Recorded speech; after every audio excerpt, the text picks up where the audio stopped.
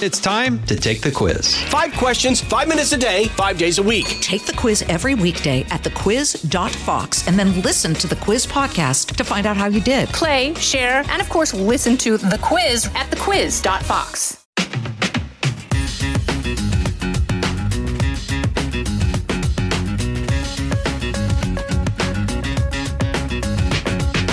Welcome to the Jason and the House podcast. I'm Jason Chaffetz. Thanks for joining us. I think you're really going to enjoy this. I really do, because we're going to talk to somebody who works hard behind the scenes. He accomplishes a lot, and he's got a fascinating background. You wouldn't know it from the surface, but Representative Gary Palmer from the great state of Alabama, somebody I had the pleasure and honor of serving with, and we're going to have a good conversation, and I think you'll be surprised by his background and everything from playing football to growing up in Alabama. I just think you're really going to enjoy it. We're going to talk about the news. We're going to highlight the stupid because, as you know, there's always somebody doing something stupid somewhere, and this week is no exception. And then, like I said, we'll get into the conversation with Gary Palmer. I got to tell you, there's something that I saw in the news that is just scares me. I hadn't heard a whole lot about it. I want to learn more about it, and I don't know why there isn't an immediate dragnet of people out there trying to figure this out. Not just the immigration issue, but with the story that I'm reading on FoxNews.com. Here's the headline. Over 1,000 minors reported missing by Cleveland, Ohio this year, including almost 50 kids just this month. The Ohio Attorney General sounds alarm to depleted police resources, leaving missing children falling through the cracks. Now, this is a stunning amount of people. We're not talking about 1 or 2 or 3 or 4. I can know in our own community if there was one child that was missing, the whole community would be rallying behind this, trying to figure this out. But according to the article, more than 1,000 children have been reported missing around Cleveland, Ohio this year, including 50 minors who have seemingly disappeared from the same area so far this month. According to the Ohio Attorney General's Office Missing Children website, a total of 1,072 children have been reported missing so far in 2023 from the Cleveland, Akron, Ohio area. I mean, I just don't understand it. There is something really bizarre and weird going on. And then as you go and look through the picture, FoxNews.com has a picture of 8 children that are up. And these are young kids. These aren't like, oh, okay, they're 17, they turn away, they're turning 18, and they didn't like mom. No, these are young kids. These are of all ethnic persuasions that I can tell, at least in this picture, a wide variety of them. I shouldn't say all, but a wide variety of them. And why there isn't a national outrage and outcry on this, I'm telling you, this story needs a lot more discussion, a lot more attention, a lot more urgency than it's getting nationally, and certainly from the good people of Ohio. What in the world is going on? How is this happening? Where are they going? Who is taking them? Where are they running and going to? Because you can't just hide over 1,000 people that are minors. This is scary situation. All right, next thing in the news, Senator Menendez. Senator Menendez from New Jersey. You probably have heard about this. He's been indicted again. Now, on the first one, there was a hung jury. He was not convicted. The interesting part of the story that most people don't talk about, and the reason I wanted to highlight this, is there were some very serious allegations of inappropriately taking money, taking trips, doing those types of things. But after that, the Senate Ethics Committee, by the way, let me stop. The Senate Ethics Committee is made up of a bipartisan group equal in number. The same number of Democratic senators as the same number of Republican senators. So when the Ethics Committee actually comes out and makes a definitive statement, when they actually come to a conclusion on how to categorize something, it is pretty newsworthy because it is bipartisan in its nature, whether it be the House or the Senate. But the Senate Ethics Committee came out and severely, in quotes, severely reprimanded Senator Menendez. They also called for some, I believe, if I read it right, the restitution of the money that was taken, the flights that were taken, they needed to reimburse. question one is, did they do all of this? Did Senator Menendez do this? Because even though he wasn't convicted in a court of these crimes, Senate Ethics Committee, it looks like they came to the conclusion that he did do these things and that he did need to reimburse for certain items. Now, if that's true, why didn't the majority leader, in this case, Senator Schumer, follow through on that? Did Senator Menendez actually reimburse? Maybe he did. I don't know. What I'm saying is this is a legitimate question.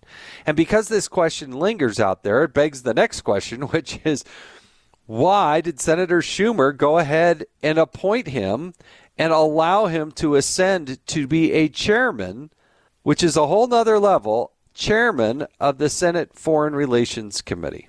That is a whole nother step. Now, the allegations in this particular case, based on the indictment that happened, are very serious. And there seems to be some very specific evidence. I think one of the things that I hear as I talk to people who have read the news and kind of read through the indictment, saw the press conference, a couple of striking things about this. So one of the allegations is that he inappropriately was paid off and got these gold bars. And what the prosecution is saying in their paperwork is that Senator Menendez Googled what is the, and I'm paraphrasing here, what is the value of a bar of gold or 1 kilo of gold? Interesting to go ahead and accept some gold, the allegation. Don't know if it's true, but the allegation.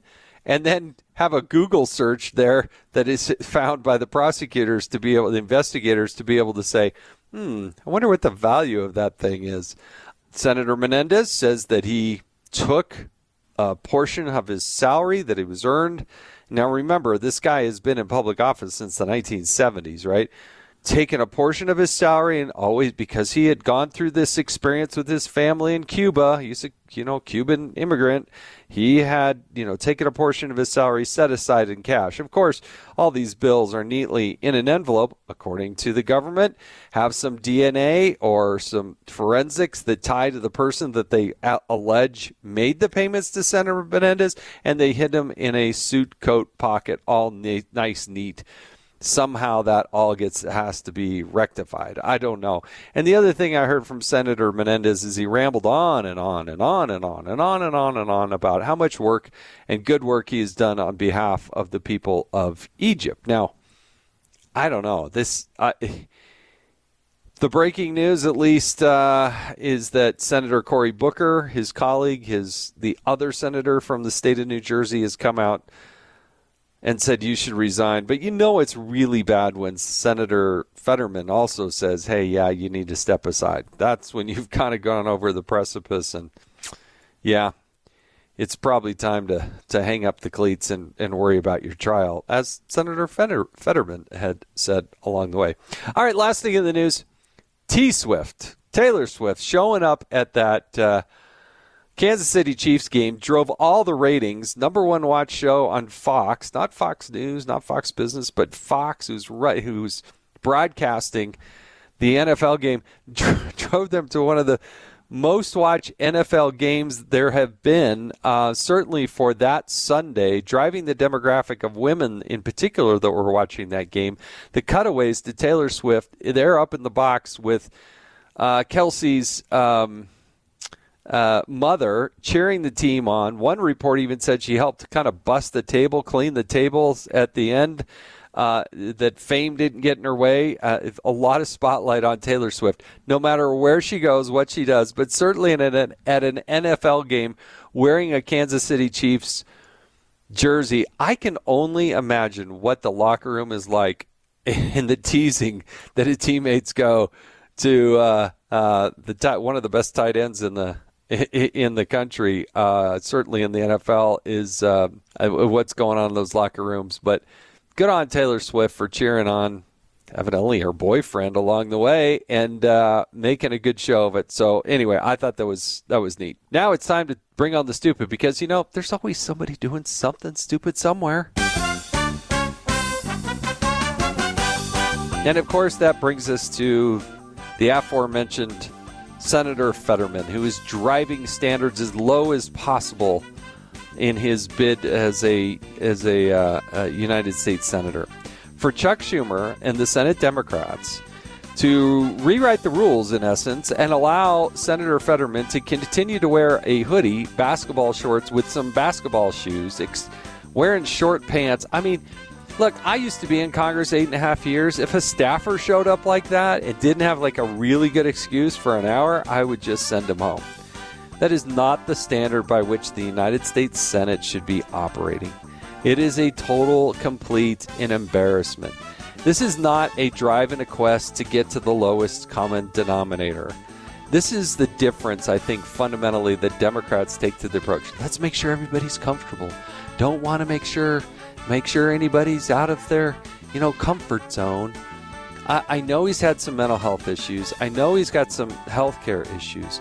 But that does not mean that you have to wear basketball shorts to the floor of the United States Senate, or certainly, when doing the press conference, using official resources. I saw him standing next to a few senators. Senator Welch, who I think is a really good guy. He's a Democrat. I disagree with him on a lot of issues, but he's a very good person who's all dressed up. Why do they allow Senator Fetterman to get away with this? It is just an absolute embarrassment, a distraction from the Senate. When they're supposed to be raising the bar, setting the example, it's exactly the wrong message at the wrong time. And of course, that is just bringing on the stupid. All right, time to phone a friend. And Gary Palmer is the congressman from Alabama. He is an exceptionally good guy. And I know that because I've spent years side by side with him. I know his wife. I know his family. Traveled with him, sat on committees with him, and I think we're going to have a good discussion and talk about, his background, what he's done, and the little, it's pretty fascinating. And I'm telling you, behind the scenes, the guy is an influence, a huge influence for the conservative values that he told the good people of Alabama that he would pursue. So let's call up Gary Palmer. Hey, Jason. Hey, Gary, Jason Chaffetz. I'm thrilled you answered the phone. Oh, it was you. You're in my phone. I keep important people in my phone, Jason. There was that episode I saw in The Office, and I don't know if you ever watched that show, The Office, but it's pretty funny because Michael finds himself at a gas station, and he needs to call somebody to come pick him up. And he doesn't have his phone. And then he says, well, I don't know who to call because all the numbers are in my phone. I don't memorize telephone numbers like we used to. My chief of staff and my wife would be probably the only two that I can remember. Yeah, the country's in trouble if they lose their phone and they have to actually dial somebody because, man, I remember growing up and we had rotary dial phones and the dial all Party the way lines. around, and the party lines and everything else. I remember that. Yeah. There is one other number that you and I both would remember, and that's 911. Yeah, exactly. Well, that actually started in the town that I was born in 1968, Haleyville, Alabama. No way. The first 911 test was done. And they did that just for the simplicity because nobody was remembering at the time only 7-digit code, a 7-digit number? I'm not sure why they did it in Haleyville, if it was something that the Alabama's division of the phone company developed, but that's where it happened. That's an interesting little tidbit. That's a good there's a good little bet to win about that one. Listen, I got to know you because you won an election and you joined, I believe it's Alabama's 6th congressional district, and then we got to serve together, and we were both on the oversight committee, and now you're not only doing so well in Congress, but you've now been elected a couple of times by your peers to be the chairman of the policy committee. Well, I ran a think tank for 24 years, so it was pretty much something that I'm really cut out for. And you don't have to have a great personality to be the chairman of the policy committee, so I'm a perfect fit. Well, here's the thing. At the end of the day, that's what it's all about. It's all about policy. And that's what I've always appreciated about you, the principles that you represent, the family values that you represent, but also just, the idea that we're there, or I was there, but you're there, to institute policy that's going to affect American lives. So what I would love to do is better get to know you. So dive a little bit deeper. Let's go back when Gary was little Gary and they were just about starting, the 911 test there in your hometown. But tell us about growing up, what life was like, and we'll kind of walk from there. Well, I am I guess what you would call the typical great American story. And it's wonderful to live in a country where someone could grow up like I did and call it typical. My dad had maybe an 8th grade education.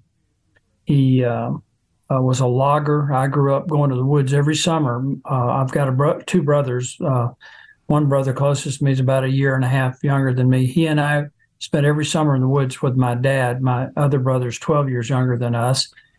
But I grew up skidding logs with mules. My grandfather had a little 40-acre or so farm. Raised cotton at times, corn, converted the fields to pasture and raised cattle. So I pretty much grew up dirt poor. The little town I grew up in, Hackleburg, Alabama, doesn't even have a traffic light. Maybe on its best day, 1,500 people live there. But it's a remarkable little town, Jason. One of a world famous photographer grew up in Hackleburg, a guy named Charles Moore. He was considered the preeminent photographer of the civil rights movement. He worked for Look magazine. A lot of your listeners may remember Look and Life magazines, but he traveled all over the world. And it also produced a Country Music Hall of Fame recording artist named Sonny James, who co-hosted the first 3 CMA Awards, Country Music Awards shows on television, had 16 consecutive #1 hits, and last and certainly least, produced a member of Congress. So for a little town like that, made up of hardworking, blue-collar and brown-collar type people, I think that's rather remarkable. That is remarkable, but, it is an American success story. It's interesting when you get to Congress, 435 members in the House of Representatives, and you look around and it really is sort of a cross-section of America. You do have people from big cities and big towns and big names, and then you have people who grew up, like you grew up. But were you playing sports? You probably learned to work pretty hard pretty early. But what else were you doing growing up? We hunted and fished. And we did play sports. I was really good in baseball. My dad would not let me play football in high school. So around the 10th grade, I wanted to play football, and he told me that he wouldn't allow that. And I told him I'd go to college and play, and he laughed. 2 reasons, actually. One was no one on either side of the family had ever gone to college. And at that point, I weighed about 125 pounds. Right. But I went to a community college. They had a volleyball team. I walked on the volleyball team and not only made the team, but wound up starting. And the coach thought I was a good enough athlete that I could compete and at the college level in football. He didn't know I'd never played. So I transferred to the University of Alabama. I'd gained about 60 pounds. Maybe 70 pounds. That's a lot. 190, 185, 190, somewhere in that range. And walked on. And I will confess to the whole world now that I forged my parents' names on the paperwork, signed my 8-year-old brother's name, made up a witness probably. But I caught 6 touchdown passes the first 3 weeks of practice against the first team defense. And at the University of Alabama, like the Bear Bryant University of Alabama? Yeah, that's right. And we were getting ready to play Georgia Tech in a JV game, And it was a pretty big deal because Alabama, Georgia Tech had a historic series that they had dropped because of a disagreement between Coach Bryant and the coach at Georgia Tech. And this was the first opportunity to start that series up again. And some of the coaches wanted me to play, but I had to meet with Coach Bryant because I wasn't recruited. They didn't even know if I was eligible. They were scrambling around to make sure I was eligible. Right. But I had to meet with Coach Bryant, and he called me in his office. He had this huge leather sofa that didn't have any legs. Coach Bryant was 6'4". He was a big guy, and he had this huge desk, and I'm not kidding. The desk was eye level to me. I felt like I was 6 years old. But I'll never I bet forget that wasn't an accident. I bet that wasn't an accident. It was not an accident. That sofa is actually in the Bryant Museum. Oh. But I'll never forget it. He told me what was expected, and then he said, "Gary, you've worked hard. You've done a good job for us." He said, "I'm going to dress you, but I'm not going to guarantee you get in the game." And I got in the game. That's the first football game I ever played in. Wow. And how'd you do?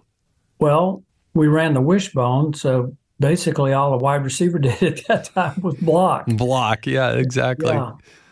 What a we won moment. The game. That was the main thing. We won. Well, you must have been quite an athlete. I mean, that's your first real football. Did Coach Bryant know that you had never actually played in a football game? No, they did not. And then after I graduated, I played one season for a semi-pro team and made the team as a running back, wound up then moving me to safety, and I started at safety. And I did that for one season and then decided I needed to get a real job. Right. That's amazing. That's a great story. I mean, the legend of college football. What did you learn through that experience? Well, I speak to a lot of college kids, a lot of high school kids, and one of the things that I tell them is that you need to be willing to take risk. And one of the main reasons I did it is I knew I did not want to wake up one morning and be 40, 50 years old and regret not trying. And there's no shame in trying something that there's at least a reasonable expectation that you might be successful. But trying it, and even if you fail it, at least you gave it a shot. So I tell young people all the time that you need to stretch yourself. You need to be willing to take some risk, but you also need to be willing to expose yourself to adversity. And you know this, you played football in college. There's two things that you can absolutely count, maybe three things you can absolutely count on. One, you're going to get knocked down. That's the nature of the game. Well, wait a sec, Gary. Two decisions. Well, wait a sec, Gary. I was a place kicker. If they touch me, they throw a flag. So the idea that I'd get knocked down, I may miss a field goal, but there's no way they were knocking me down. Well, I'll amend that for place kickers. But the other two things that you learn is how to handle adversity and how to handle disappointment. And in many respects, it's great training for being a member of Congress. But that's one of the things that concerns me about young people today is that they're adversity averse. They're risk averse. Yeah. And I really think that sports across the board, whatever sports you play, it's great training for life and in some respects, really great training for leadership. I think that's so true. You know, I have hired and managed a lot of people through my career in various jobs and tasks and whatever. And I do find that, I go through the interview process and, I always ask people, you need to play sports. And some people played more individual sports, maybe like a tennis. Other people played like a team sport, basketball, football, soccer. But what I found pretty much universally is those that played sports, and they didn't even have to play at the college level. I mean, they didn't need to go through that. But if they just played something somewhere, and sometimes I'd have to kind of dig it out of them, even if they played at a younger grade, in grade school or something like that, it does. It teaches you so many things about camaraderie, about communication, about sticking together, about winning, how to lose. There's untold number of things, and you interact with people that you wouldn't normally interact with.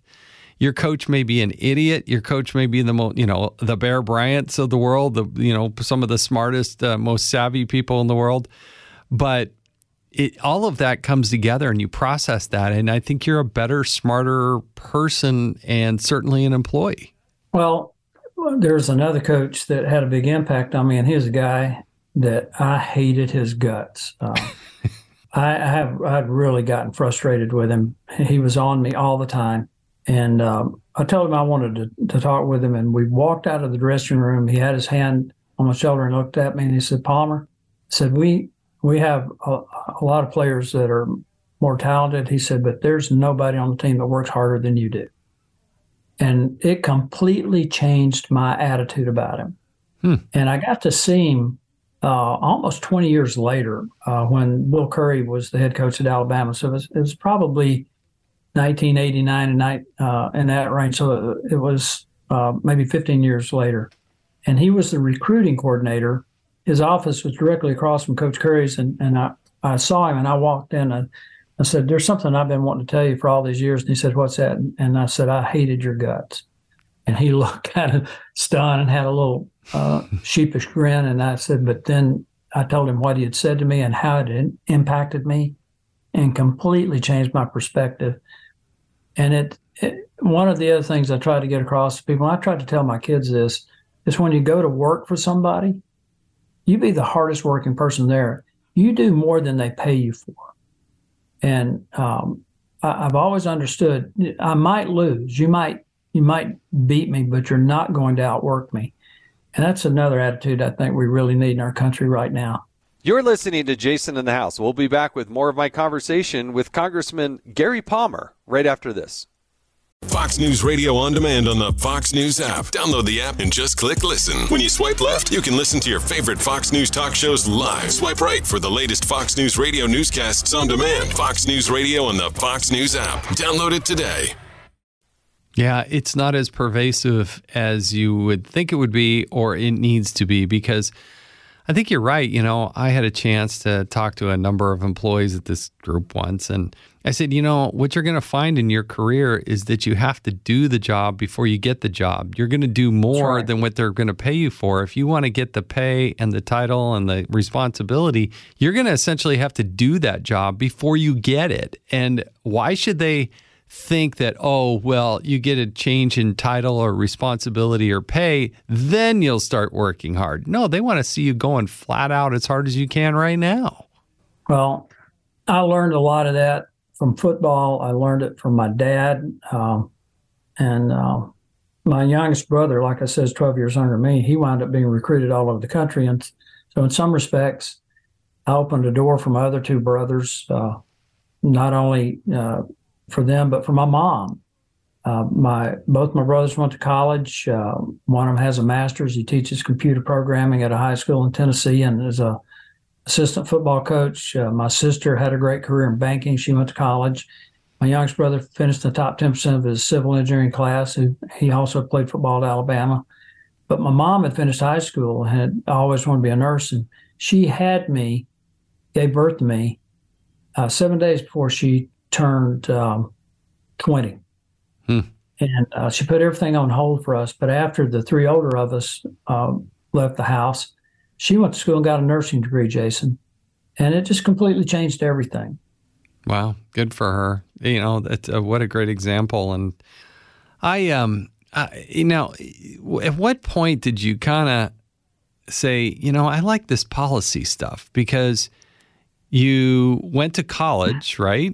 And then how did you make, I mean, because I know it was it started out as a different name, but the think tank that you talk about, you didn't just jump right in there, right? I mean, what did you do in between college and the think tank? I worked in the private sector for 12 years. I worked for two international engineering companies, Combustion Engineering and their Environmental Systems Division. Then I worked for another international company called Rust International. And I'm a person of faith, as you know. Mm-hmm. And I was at work one morning listening to a program called Focus on the Family, a guy named James Dobson. Yeah. And we just had our first child. And he talked about a program he was hosting out in California. That's when Focus on the Family was still headquartered in Pomona. And I heard him talk about he wanted to bring all these Christian counselors in. He was only going to take 25 and taking applications from all over the country. And I didn't qualify, so I show went off. I turned it off, went back to work, and a few minutes the phone rang. It was my wife, and she asked me if I heard the broadcast, and I said I did. She said, "Are you going to apply?" And I said, "No, I'm not." And she said, "Why not?" And I said, "Well, number one, I'm not a counselor. I might need it, but I don't know anything about that. And number two, he's only taken 25 people. I wouldn't have a rat's chance." And she said, "Well, you've been praying for God to open a door. Don't you think you could open that one?" And, when your wife tells you that, both know you can't argue with that. That kind of hits you in the heart. Yeah. Yeah. I called them. They sent me an application. I waited a couple weeks, filled it out and sent it in. They called me and interviewed me. And 3 weeks to a day later, I got a letter saying I'd been accepted, and I knew that's what I had to do. And I knew nothing about public policy other than history. I've always, even as a kid, loved history. And I loved to read. And when I found out I was accepted, I went out there, didn't get into all of the counseling stuff, but I found out while I was there that they were setting up these public policy groups, and I knew that's what I was supposed to do. And I came back home, immersed myself in studying policy. And the first time I ever went to our state capitol, I went down there and had a meeting with the governor. And sure. Wait, How do you do that, Gary? Not everybody just calls up and say, "Hey, Governor, I need to spend a few minutes with you," and they get in. How'd that happen? Well, a couple of representatives from Focus on the Family set up the meeting and went down, and that was my introduction to the governor and really to the state capitol. But that was in 1989, and by the end of 1991, we were considered the model organization. And in 1992, I was asked to attend a meeting in Colorado Springs where we set up a national network of state-based think tanks, and one of those is Sutherland Institute there in Utah. Yeah. They elected me to the board, and they elected me chairman of the board my last 2 years on the board. And we built out this national network of conservative and libertarian state-based think tanks, and I did that for 24 years.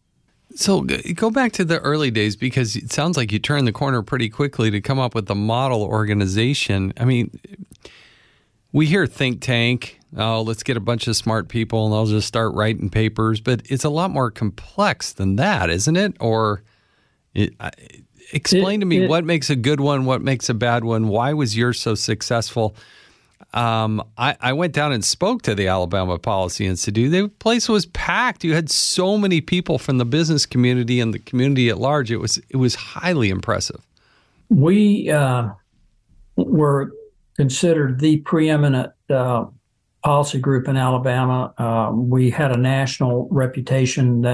I did a lot of work in Washington, but what I understood at the very beginning was what I didn't know, and that I could spend the vast majority of my time trying to learn all the ins and outs of legislation and stuff, or I could go out and raise money and hire the right people.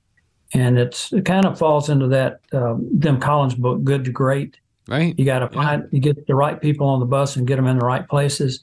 So I understood that if I spent the first 9 months or a year doing really nothing but fundraising so that I could hire the right people, and there was a guy who was involved with Newt Gingrich named Michael Ciamera that I hired, and the guy was absolutely brilliant.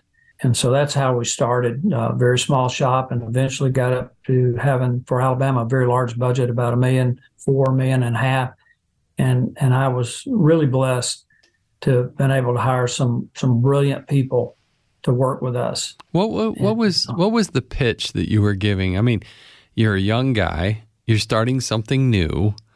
You probably had some ties, but it's not like, hey, your daddy had run the local bank down there in Birmingham and knows everybody in town. How did that young Gary Palmer make that pitch? And it obviously went well. So what were you telling them? I'd worked with a guy who was a very strong Christian and rather prominent family in Birmingham, that I knew that if God was in this, he would be in it. And so when I got back from California, he was the first guy I went to see, and I told him the vision that Focus had, and they'd already set up 10 or 11 of these around the country. And he said, well, I tell you what, if you can find 10 people who will give you $10,000 and be on your board, I'll do that. And his name was Tom Bradford. He's like a second dad to me. And I said, well, Tom, 10 people, $10,000 could buy Hackleburg. I don't know people for that kind of money. And he started giving me a list of people to go see.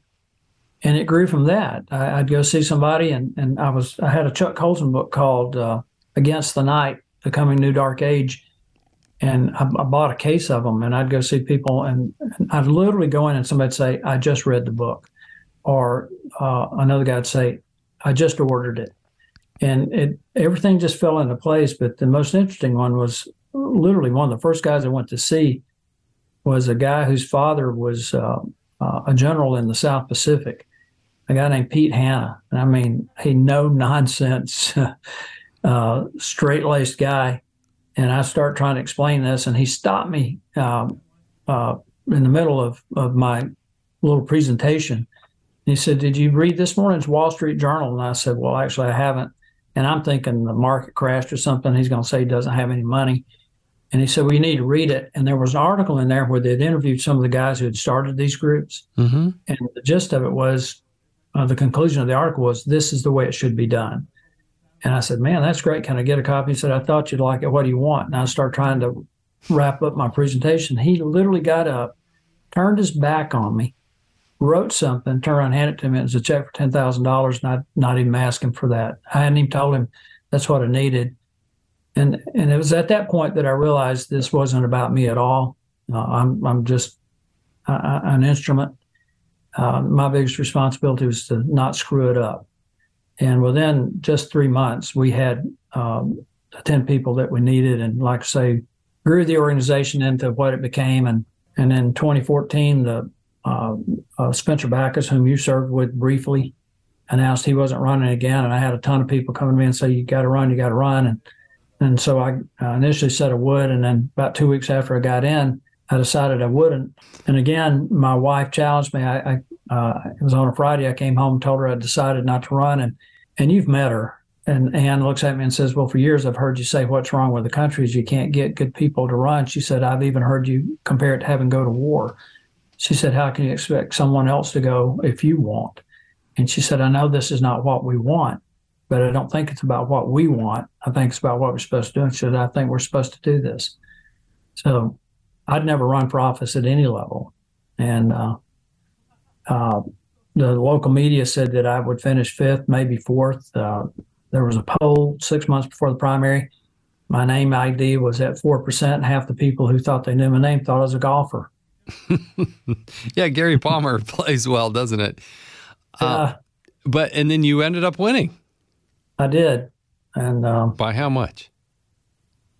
Well, I made the runoff, and then I won the runoff 64-36. And another cool aspect of this, my running back coach at Alabama did a little video talking about having me as a player.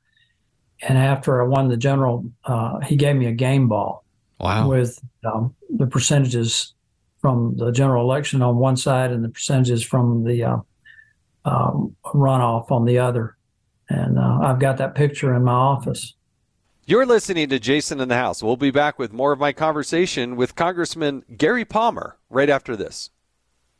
You know, when I first ran for office, I was going up against a 12-year incumbent Republican. I was kind of eating one of our own. This is sort of the front wave of the so-called Tea Party movement. And I remember in March of, this was 2008, they did a poll, and I forget the exact numbers. I'm getting the exact numbers wrong, but it was something like I was polling at 3.5% plus or minus 4.7%. Yeah. I mean, it was like I was statistically nothing. In fact, they wouldn't even allow me on the radio debate. But, you know, by the time we rolled around to the primary, I ended up winning 60-40.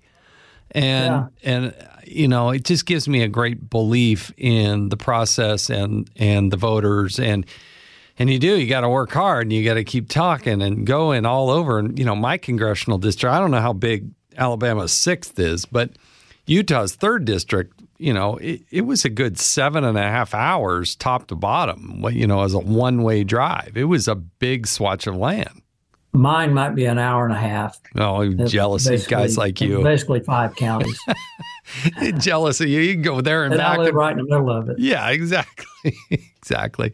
But that brought us together and we got to serve. And let's just transition for a moment here about Congress, because it has such a bad reputation. But at the same time, our framers set it up that, passing legislation is not supposed to be an easy glide path. I mean, my whole perception of the founders is that they are very conservative. They wanted to make it very difficult to pass legislation.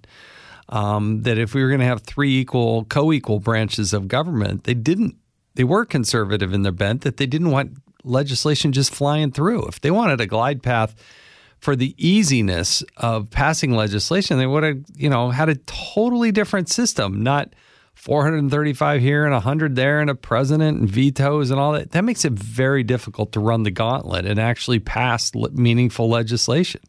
You're absolutely right. And I'm very concerned about where we are right now because people have this idea that we want efficient government, and our founders never intended for us to have efficient government. That's right.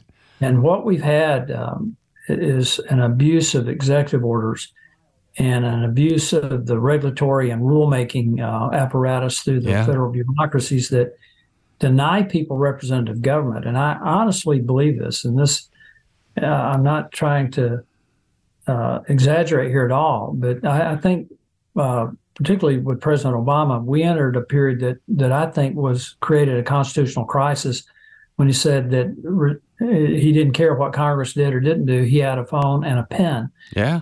And he set a record for executive orders and for guidance. And it literally has denied people the right to representative government. And I actually think it's wrong to say that we have 3 equal branches, because I think the legislative branch is superior to the others because it is the closest to the people, particularly the House. And I'm very concerned about where we're going. I just finished a book a month or so ago written by David Bernhardt. I think you know Bernhardt. He was Secretary of the Interior, called You Report to Me. And it's the best insights that I've read about how the administrative state has taken over legislation. And we've got to address it. And people need to know who is making the law. They need to have the ability to hold them responsible. But the way things are set up right now with this massive federal bureaucracy and with the president, and particularly President Biden, completely ignoring legislative process, they're even trying to ignore the court.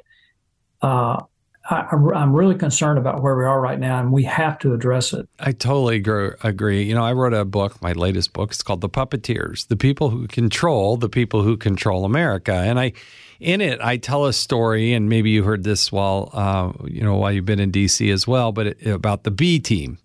And it's when a member of Congress goes to meet with a cabinet secretary. Unfortunately, the cabinet secretary was not there. But senior staff was there. And when it became painfully obvious that the cabinet secretary wasn't going to be there, the member of Congress got up to leave and a little disgusted that he scheduled this appointment. And the cabinet secretary's right there. And the senior staff said, "Oh, no, stay here. We'd love to meet with you and have a discussion. We want to talk to you." And the member of Congress kind of legendarily says, "Look, I'm not meeting with you. I don't want to meet with the B team. I want to meet with the cabinet secretary." And finally, the senior most person of the senior staff says, "Well, it is true we're the B team. We be here before you, we be here after you, and we be the ones to actually make the decisions. So you're meeting with the right people." That's what I try to tell people. They look at us and think, "I was here before you got here. I'll be here when you're gone." And I hadn't been there in Congress 3 months. And I was on the budget committee, and as you recall, I was on the oversight committee on viewing. Yeah. And I was on science, space, and technology. They try to put freshmen on 3 committees, I guess, to keep us out of trouble. But I had figured out that we were sending out somewhere between $150 and $200 billion a year in improper payments, and it had never been reflected in the budget. And I don't know how you solve budget issues if you're not taking into account all of your expenditures. And so I sent my budget staffer from my personal committee down to meet with a permanent staffer on the budget committee to tell them that I wanted to take that into account and start working toward eliminating the improper payments. And my guy came back to me and I said, well, what did he tell you? And he said, he won't do it. And I said, wait a minute. He said, he can't do it or he shouldn't do it. And he said, no, sir. He said, he will not do it. And this guy's name was Johnny. I said, Johnny, you go back down there and tell him that I said he didn't get elected. Yeah. And Johnny's eyes got big. And he said, you want me to do that? And I said, I want you to leave my office right now. I don't care what the guy's doing. I don't care if he's in a meeting. You walk right into wherever he is. You walk up to him and look him in the eye, and you tell him that I sent you there to tell him he did not get elected. And so Johnny went down and did exactly what I asked. They put it in the budget.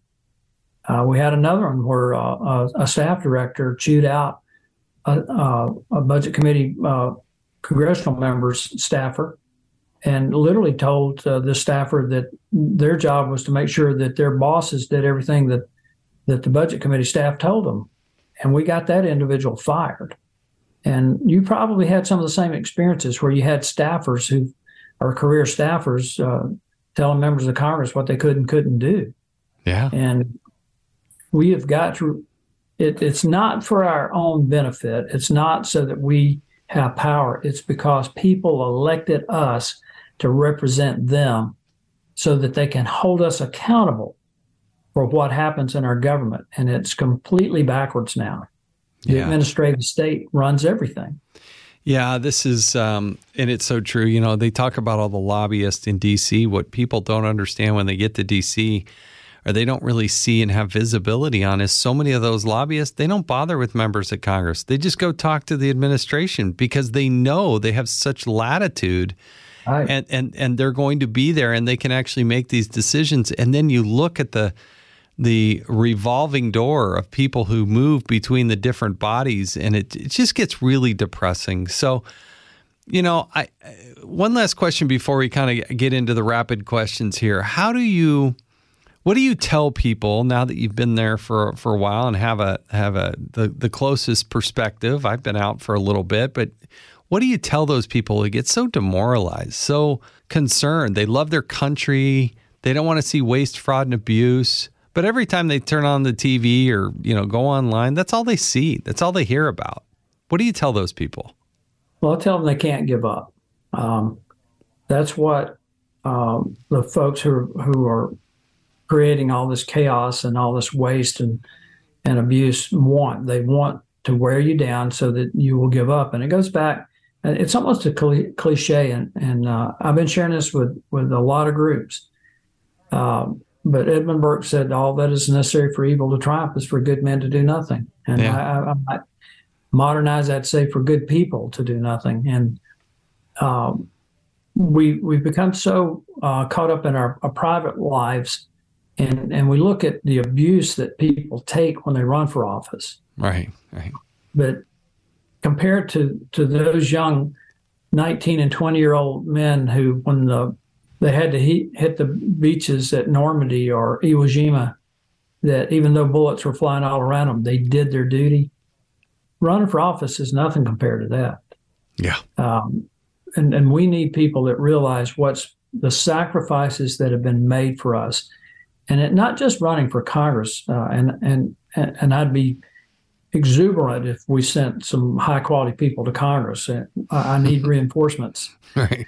But we need them at the school board level and the city council and county commission and mayor's office. And amen. Yeah. We really have to take this seriously, and it is a public service. And it is difficult, but you don't accomplish greatness doing easy things. And you understand that, Jason. You understand it from a sports perspective. It applies to the governance of our country. If we want greatness again, we've got to elect the right people, and that's at every level. Yeah. No, I totally agree with you. Look, I think everybody's getting a glimpse of why I'm such a big Gary Palmer fan. You know, work hard, work smart, patriotic, care about your country, love your family. It's just, you're the whole package there, and it gives me good confidence. And you're one of the people I point to, and people say, oh, we're going to give up, and we don't like this, and it's crazy, and all this silly talk. And I said, yeah, but there are good people like Gary Palmer who are actually willing to, take their time, their talent, their efforts, and pour them into something good. And you may not see him on TV as much as he should or anything else, but you know what? Behind the scenes, he's doing good stuff and doing it for all the right reasons. So I'm glad you're still there. But with all the policy thinking you've done along the way, I do have some rapid questions I need to ask you. All right. I hope that's okay. That's perfect. It's not. I'm going to ask you anyway. So, what was the first concert you attended? Elvis Presley. No way. I just started at the University of Alabama. Seriously? I've never had that answer. How cool is that? Yeah, I was not an Elvis fan. And this is pre-cell phone, and someone had asked me to get them a ticket. They were driving in from out of town. I couldn't find them. And finally I thought, well, I'll just go on in and watch, the concert. And I was blown away. I became an Elvis fan that day. And the good news is the lady that I'd got the ticket for convinced someone in security that she couldn't find me either, and they let her in. So it all ended well. Oh, my gosh. That's the best answer I've ever heard. Elvis Presley, you've beaten everybody else that has ever answered that question. That is the coolest one yet. So congratulations. I shouldn't even ask you any of the other questions, but I'm going to. I'm going to ask you a few more. All right. What was your high school mascot? Panthers. All right, that's legit. I was a Middle Park Panther up in Granby, Colorado, my senior year in high school. So Panthers is legit. We actually had a cool mascot. Whoever drew the mascot really did a good job. It was pretty fierce looking. That's good. That's good. Let me ask you, this is a tough one, and you got to make sure you get it right. But pineapple on pizza, yes or no? I actually like pineapple on pizza. Oh, Gary. But you got to understand, Jason, I grew up dirt poor. I did not have pizza, spaghetti, Mexican, any of that until I went to college. Okay, but that doesn't explain putting a wet fruit on your pizza. Well, I like the pineapple to be cooked. Yeah. And I like the ham topping with it. And when my mom did Thanksgiving, she baked the best baked ham I've ever had in my life, and she always had pineapple on it. So maybe that explains it. No, well, maybe I'll give you a little pass because of Elvis Presley. That's it. Okay. If you said to Ann, "Hey, guess what, honey? We got somebody special coming over tonight, and you could invite anybody in the history of the world, dead or alive, to come over, break bread, and have dinner with the Palmers," who would you invite? Well, most people expect me to say Jesus Christ, but I believe he's a living being already. And if you're living right, he's in your house. Yeah. But I think it'd be Winston Churchill. The guy, one of the underappreciated things about Churchill was all the difficulties and impediments he had to overcome. A lot of people don't realize that his mother was pregnant out of wedlock. I think she was 3 months into the pregnancy before Churchill's father married her. He had a speech impediment, a very serious speech impediment. They sent him to the top oral surgeon in England, and he advised them that their son should not pursue a career in which public speaking was required. He fought in the Boer Wars. He participated in the last cavalry charge of the English military in India. I did not know that. He would be one of the most fascinating people that you could possibly sit and have a discussion with, and particularly with what we're facing right now. I'd love to have his perspective. Yeah, that would be interesting. That would be fascinating.